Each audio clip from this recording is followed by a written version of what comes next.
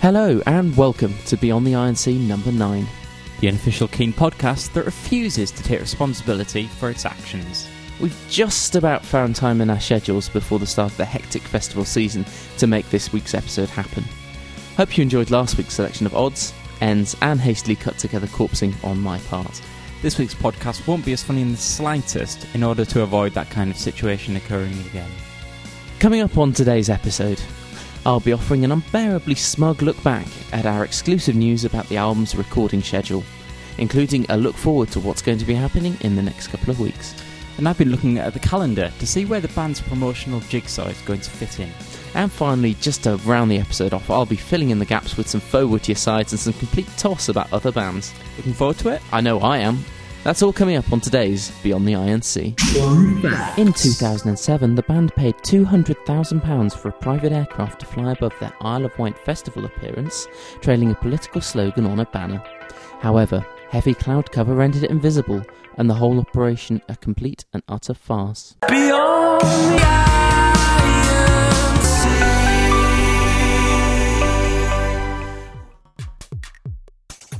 Following the news that we broke in the last podcast that Keane were planning to finish up the recording of their new album in California this summer, we've been inundated with emails. Yes, thanks a lot for all your questions. To respond to most of them, we don't have any other secrets up our sleeves that we can share with you at the moment. Yeah, not at this moment anyway, so sorry about that. But what we can tell you is that the preparations are now being made for these next sessions, which should begin in the first week of July. Yeah, Jesse Quinn, who's been playing bass and guitar and lots of instruments by the looks of it. Adding extra support where necessary. Yeah, he had arranged 2 gigs with his band The Mets in London, which have now been cancelled. Yeah, these were scheduled for the start of July, but they've now been pulled. A blog on his MySpace page said, "Hey everybody, sorry to put those 2 gigs up and then take them straight down. I know everyone will have bought at least 500 tickets each. I thought we could do them, but now I have to go away for a couple of weeks. Luckily, it's to somewhere hot and cool." Hot and cool? We reckon that might just be California, the place that our source told us the band will be recording next. I think that's a pretty decent guess. With the band and Jesse gearing up for those sessions, there's been a well-earned bit of break time for the band over the past few weeks. Taking some time out. Yeah, I've seen Tom's been spotted at the cricket. Tim's presumably been spending time at home with his young family, and well, who knows where Richard's been. I thought you were going to tell me that you'd seen Tom at the cricket sitting next to you up in the pavilion at Lord's, both with your MCC ties on, comparing notes about the catering. Filling in the gaps on the website, Tom's been phoning in his thoughts on some lyrics, how best he can perform for Tim, and all the other aspects of recording that Tom in particular is involved in. Which, as just a singer, it probably isn't all that many, as he's still talking about the songs being Tim's. And I guess as soon as he's done the vocal, he can zoom right off to the cricket or whatever he likes doing. Whatever he's up to. You don't think that he's going to be in there, playing out lots of extra instrument parts, or do you think it's just going to be the few that he's involved in? We can joke about this, but I think he's certainly been more involved than with the last album sessions. We've certainly seen lots of photos in which he's featured. That's true. But then, if you took a photo of me playing the drums, that doesn't necessarily mean that I'm going to be drumming. But yeah, I do take your point. Anyway, as we hear more about the album's development, the first people we're going to tell will be you on Beyond the Iron Sea. Anyway, just quickly, before we move on, ITV1, who are a British TV channel, who are going to be covering the Nelson Mandela concert this Friday, they've been running little adverts for the event for the past week. Now, obviously this would be completely irrelevant on this podcast, except the TV trailers that they've been running have been promoting an appearance by Keane at the show, which is quite interesting, really, because Keane were rumoured at first, and they've done a number of charity concerts recently, but then they specifically denied it. So, I mean, is this a mistake by ITV1? Have they heard the rumours and have just jumped on it? Or it could be that they're working. The only thing that the production department have got to go on is an old copy of The Sun. But that would be surprising. These things do have a lot of people checking up on them. You would think that it's the kind of thing that would be caught before it went to air if it were a mistake. It could also be that they're planning a surprise few minutes of a couple of hits, a guest appearance, maybe Tom singing with Queen, who are also playing. It could be anything, or it could just be a simple production error. We don't know. I mean, we think it's probably more likely to be a mistake, but don't completely write it off just yet.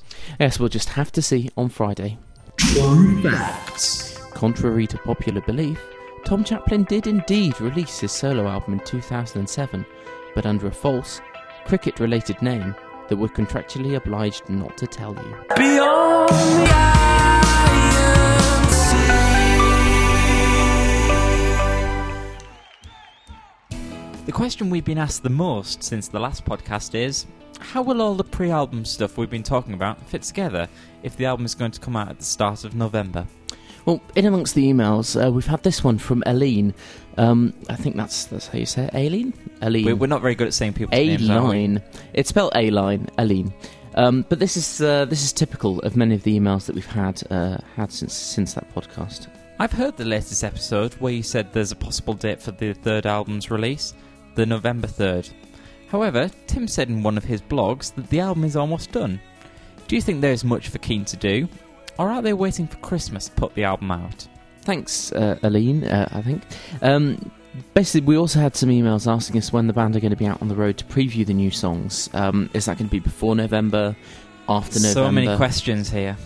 So we'll try and answer them for you sort of one by one. Well, Chris, take the lead on this one.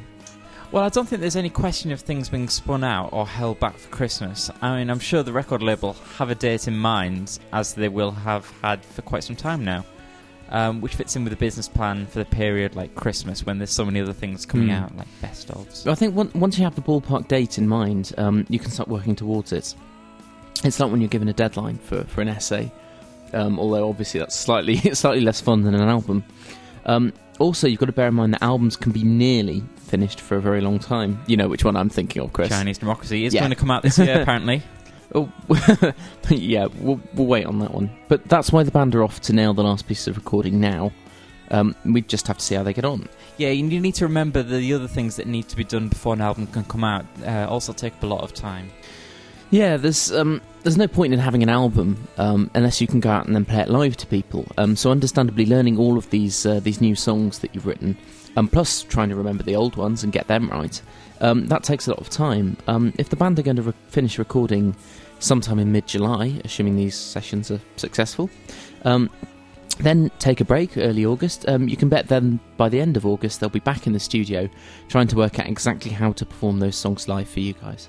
And whilst all this is going on, then there's the mixing and mastering, which we've talked about before, which the band will dip in and out of. Yeah, they'll be there for part of it, not all of it, some of it. We can't really say for certain, but there will be some sort of involvement. It won't just all be holidays. Maybe just for Tom.